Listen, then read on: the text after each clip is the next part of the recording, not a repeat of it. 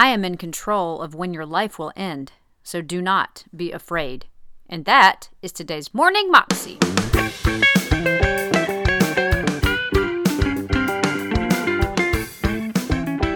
Welcome to the Morning Moxie Show. I am your host, Alicia Sharp of AliciaVSharp.com. And today is Testimony Thursday, and we have a Bethel testimony.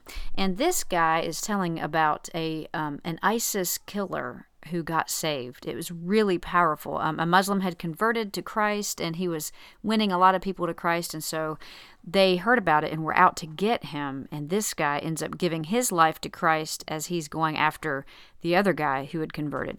Here's the testimony. Well, I just want to share this quick testimony, and then we're gonna break some stuff. It's gonna be awesome. So the title of this testimony is ISIS Assassin Converts to Jesus. It's a good place to start, right? Day 3, why not? So the story is this guy, the Lord is moving with such amazing encounters all across the Middle East right now. More Muslims are getting saved in these countries than we've seen in hundreds of years. And Jesus himself is appearing as a man in white. In fact, our last few trips there, we don't even do altar calls. I was there 4 times last year. We just say, hey, who's seen a vision of a man in white? People just raise their hands, It's so easy. And so the Lord appeared to this guy named Abraham, great name, and he called him out in a refugee tent, and he said, you are going to be my evangelist. You are going to win millions of Muslims to Jesus, da-da-da-da-da, to myself, all this. And then he anointed him. The guy left the camp, and he started just going wherever the Lord would send him. Now, so many people were getting saved that ISIS put a hit out on his life. And they actually sent an assassin from Syria to cross over the border to Iraq and to execute this guy. Now, he had heard all these stories, and all of these people started to warn him. All the fear-mongering people came into his life. At his moment, his greatest moment of breakthrough in his life, in his young ministry, the fear came. And they said, man, you just got to chill out, bro. You need to bring it down a notch. Your family's, everyone knows you're on the hit list now. Your family, your kids, your children, think about them. And so the story goes is that as Abraham's wrestling with this fear, and he knows what he's called to do, but yet the threats are coming against him. And he's actually a carpenter, which is another good thing. Abraham the carpenter. And I'm just going to read a little bit of this testimony. This is published in Voice of the Martyrs. It's legit. It just came out. It says, one day when he was working outside of his house with an electric saw, as he used it, the blade suddenly popped off and caught him in the mouth. Had the blade hit him a few inches lower, it could have hit an artery in his throat. If it had hit him a few inches higher, it could have blinded him. As he stood in shock for a moment, bleeding, he heard the Lord speak to him, saying, I am in control of when your life will end. Do not be afraid.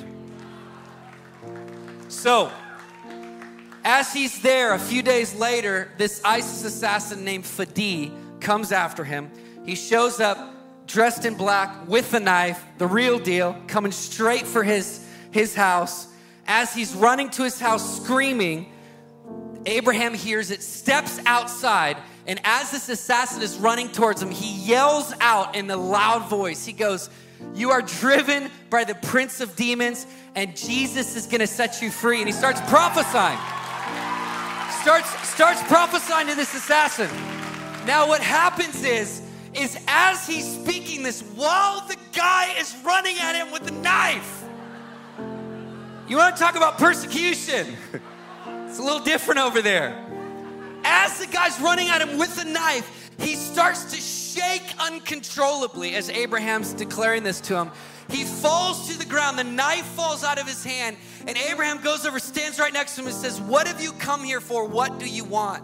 And then Fadi, the ISIS assassin, looks up at him and goes, I want to know salvation. Come on. Come on. Come on. So on the spot, he delivers this guy. He gets filled filled with the Holy Spirit, he starts prophesying. He comes as an assassin and he leaves as an evangelist.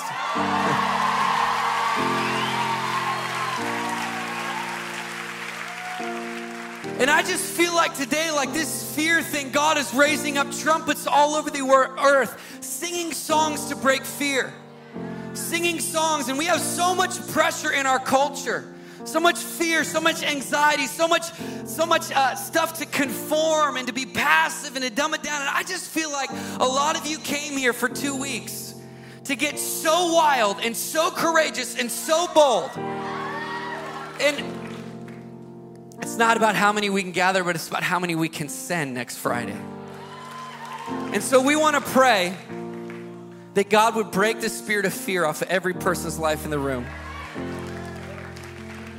And that this wild, crazy, I was just putting my daughter to bed last night. She's 6 and she's dealing with being afraid of the dark. And we just were reciting the verse. I said, Tura, just say it with me. I do not have a spirit of fear, but power, love, and a sound mind. Tears are coming down her face. I don't have a spirit of fear, but power, love, and a sound mind. And after like 10 times I said, she's like, okay, Dad, I got it.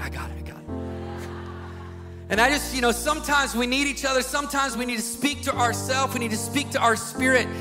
That was a testimony by Bethel, and you can find that clip on YouTube if you search under Bethel Music, ISIS Assassin Meets Jesus, and that's on YouTube.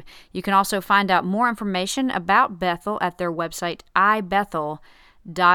They are an amazing ministry, see lots of people healed and ministered to and set free, and God I love Bill Johnson and what Bethel has to do with Jesus and what they're doing for Jesus in the world. They have inspired me many times, but if you'd like to know more about them, visit them at their website.